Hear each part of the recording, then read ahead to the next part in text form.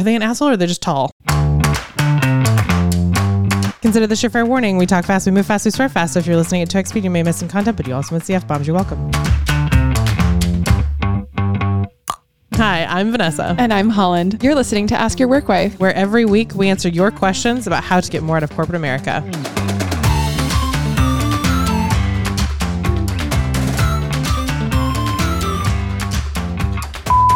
Hey, Workwise. I hope you can hear me. I'm wondering, what is the best way to address a coworker that acts like your boss with your real boss? I mean, how to tell my boss. So I have this coworker that schedules weekly status meetings with me and asks a million questions about my daily work and just acts like my supervisor. So, and it takes up a lot of time. And honestly, I have caught him relaying inaccurate information about my work to my real boss. Well, I've just had enough, and I want to deal with this, but I'm just not sure what would be the most appropriate way to do it. So, and I have the best team and the best boss. So, I just want to make sure I'm doing this right. Oh, I forgot. This is Charlotte from Plano, Texas.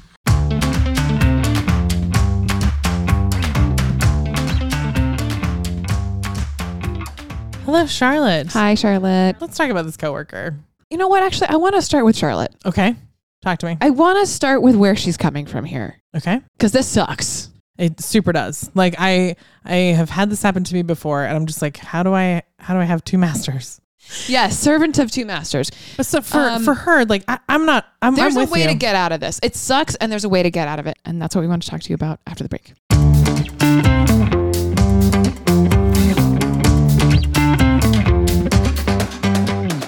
If you want bite-sized information on how to get more out of your daily corporate grind, follow us on Instagram at Ask Your Work Wife.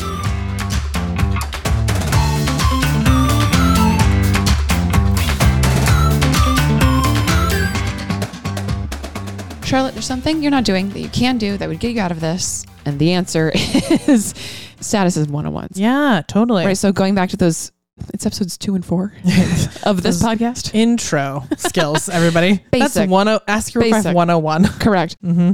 If you are having your statuses and 101s with your manager, then it doesn't matter what someone else is doing because your manager understands what your work product is and that it's good. And they actually probably understand the weird personality proclivities of this other person. Yeah. Right. And that they're doing something stupid. Right. So like my assumption, and this is probably your assumption, Holland, is like, Charlotte, you're probably not having statuses and 101s with your manager because someone else is taking up that slack and be like, oh, well, if she's not having status and 101s with her manager, I will have a status and 101 with her and make it look like she reports to me. We'll get back to that concept in a second. Put an asterisk We don't in it. love it. Well, we don't love it for you. Yeah.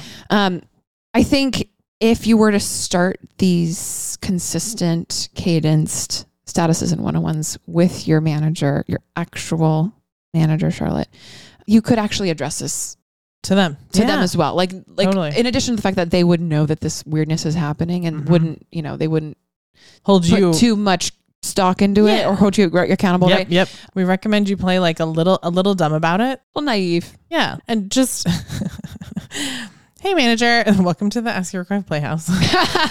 Also known as Vanessa's role playing space. Which am I can be involved or you're both? No, this is of course just you are. me. Go ahead. I'll be over here. Hey, so this is like the end of your status. Hey, so like just as a note, like so-and-so coworker has been like inviting me to these like recurring meetings like every week. And that should be the first red flag to your manager. Your manager say like, oh, and you say, yeah. And like, they're fine. What are these meetings about? Yeah. And then you say, well, they're kind of like this meeting. He asked me questions about my projects and I tell them where they're at and like what I'm working on next and like kind of what my goals are. And your manager should jump in and say, oh, you do not need to be having that meeting with them. That's my job. And then you say, oh, I didn't realize. Can you maybe talk to him for me? Or your manager would probably be proactive at that point and be like, let me handle this. Exactly. Like this is a moment where you let your manager fight your battles for you. Like, hey, go take care of that thing. And then you have full permission from your manager to decline the meeting. You don't have to go to the meetings. And decline all further. This meeting only or Every meeting in the sequence. Every meeting in the sequence. Every meeting in the sequence. How does Google Calendar say that? This meeting, all meetings in the series. Yes, or something like that. Yeah, totally. The other thing I think that could be helpful here, just to get some context for yourself, is like go to one of your champions or mentors in your company. Yeah, if your manager doesn't immediately jump in and take care of it, which they ought to, right? Then it's time to like escalate a little bit and go find a champion. This is someone who's not in your reporting structure, who's adjacent to your reporting structure, and just figure out what's going on. Like give the same speech. Hey, I've been having like normal, statuses and one-on-ones with my manager, but this other coworker has kind of come in the last 6 months and just like start having them with me. And I don't know why I'm duplicating this meeting. Yeah.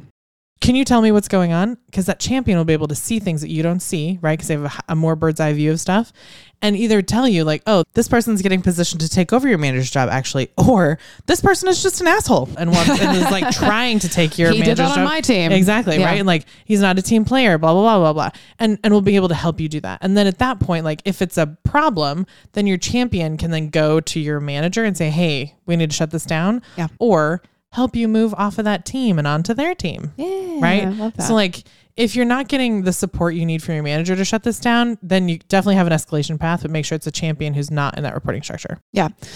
And then the other thing that you can do is a little bit of your own research here. Mm-hmm. Some good old fashioned LinkedIn stalking. We love a LinkedIn stalking. Made a whole episode session. about it. Yeah. That's episode 7. Also in Ask a Rev 101. Everybody. Top 10, baby. But like, you're looking for like, did this person like have a managerial role before? Like, are they like used to running a team? Are they like just a brown-nosing asshole? Like, what's the deal? You can tell a lot from LinkedIn profile. 100%. And like, if they have the skills to do what you're doing, or if they're just trying to like leech off your work product, like I've seen my favorite example of like good LinkedIn stalking was just this. Like, we had a person come in who was suddenly managing a team of 40 creatives and like was doing a piss poor job at it. And I finally like got so frustrated at her that I was like, is it just me, or is like she really doing a terrible job? So I like went and LinkedIn stalked her, realized like she had only ever worked at a creative agency that she owned, and only 2 or 3 other people ever worked at that company. She's never managed 40 creatives before across lots of disciplines and lots of deliverables. So I was like, oh, you're just overwhelmed. You were underqualified for this job. Congratulations. Right. But like, you need to like put your money where your mouth is and figure it the fuck out. Right. Well, it didn't make her any better at the job, but at least you knew how to like work around her. Exactly. So like, it just gave me more context to this person, right? Of like, oh, the more that I can help point out good organizational behavior or like model good managerial behavior, then she'll follow my lead. No, she was too stupid to do that, but she got laterally moved out of that organization. So that's not my job anymore. But it did help give me context to like, who is this person? Where are they from? And like, are they an asshole, or are they just tall? So Charlotte, that is all of the things that you can and should be doing in order to pull yourself out of this situation. Because frankly, it's a big ass red flag. It's a mess. And that leads us to the other part of this episode, which is this guy is doing a great job. Frankly, I would be advising him to do this. This is a great move. I've done this. I've advised you to do this. Exactly. Like if you're trying to like come in and kind of restructure things, or you're trying to like get a team to report to you, or get more impact, more visibility, like any number of these corporate America career goals, a great way to do it is to start acting like someone's manager, having inputs on their projects, having ideas, and all of a sudden your ideas are implemented, your opinions are listened to, and like that's basically your team now. Might as well make it in writing. Yeah, right now, my entire company de facto reports to me. Okay, I'm laughing, but it's true. It only took about a month, but like I own all resource allocation, all timelines, all deliverables, all processes. And that's not my title. My title has an IST at the end, which means no one reports to me. Do you know what I mean? Like strategist, specialist. Right, it's an IST, right? So like if this person... Analyst. Yeah. Sorry. No, thank you for the triple. Yep. That's them having an elasticity clause probably. Like they're come in and stretching into a role that's bigger than theirs, to managerial type adjacent project. Like we encourage everyone to do in episode 18 about the elasticity clause. And like sometimes this will be formalized and like, hey, I'm going to put you on a tiger team or a pod or something like that. So like you have a team of cross-functional members, but there's kind of a leader. Sometimes it's informal like this. We're like, hey, I want you to go like just like see what's happening in these 6 cross-functional teams and like report back to me. And that me could be a C-suite, that me could be a VP. You're jumping up several levels at that 100%, point. Yeah. Right. This happens to me all the time where it's like, I'll be in a team on the same level with people, 1 person, 2 people, 5 people, whatever. And we all have the same output, but the people that cross-functional partners come to ask questions or report back on is me. Because you have like a natural gravitas and you know that you want to be that leader. So you need to be able to prove to your manager that you can be that leader. So you report to your manager right now. I know this about your statuses. You report to your manager right now how that Tiger team is going, and you can report on every single person's output. And that way your manager has the most information about that Tiger team when they report to their managers how it's doing. So up to the C-suites understand that like, oh, your manager down through you is the de facto leader of this team. So like for Charlotte, if that's what this person is doing, they're like in your organization, doing a great job. They're doing a fantastic job. And like when people say that corporate America is cutthroat, this is what they mean. This is the rat race. There are patterns here. If I was the both of y'all's manager, I'd be like, great, 1 less person off my plate. Because that would free... And that's not a great manager. No, but but that would free them up to like think about the big vision shit, right? And that is a good manager. Maybe their stretch project is to be the next director and they need someone to backfill and you weren't stepping it up. Like, ugh. So that's I'm like, Charlotte, number 1, you need to get yourself out of the situation. And 2, you might need to get out of the organization because this person and your manager might be doing an Indiana Jones swap and this person could be your new manager. You don't know that. So it's time to like poke around and find the state of the union and figure out what the fuck's going on. When you do find out, we'd like follow up, please. Yeah, exactly. And then we can help you navigate that.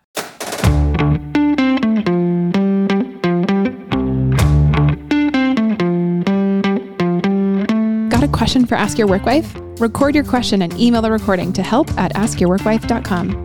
Include your name, your city if you want, and whatever context might be useful for us to know. And don't forget to start with, hey, work wives.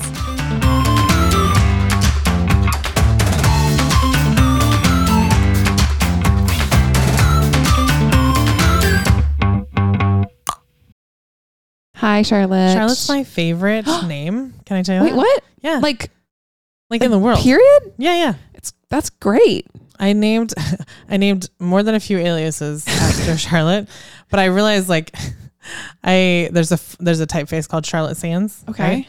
And I had this bit working at the magazines. I had this like big font poster on my office wall, and I was like looking for an alias because I was like writing everything. That's so I have like 6 aliases in this book. It's hilarious. Same writer. Yeah. I just needed like more men on staff because it's a boating magazine. And so instead of Charlotte Sands, because that was what I wanted, I called her Charlie Sands. Cute. So Charlie Sands is a person that exists, has an Instagram and a LinkedIn, actually. You're saying this on the air. I know. I hope you're aware. I'm aware. Okay.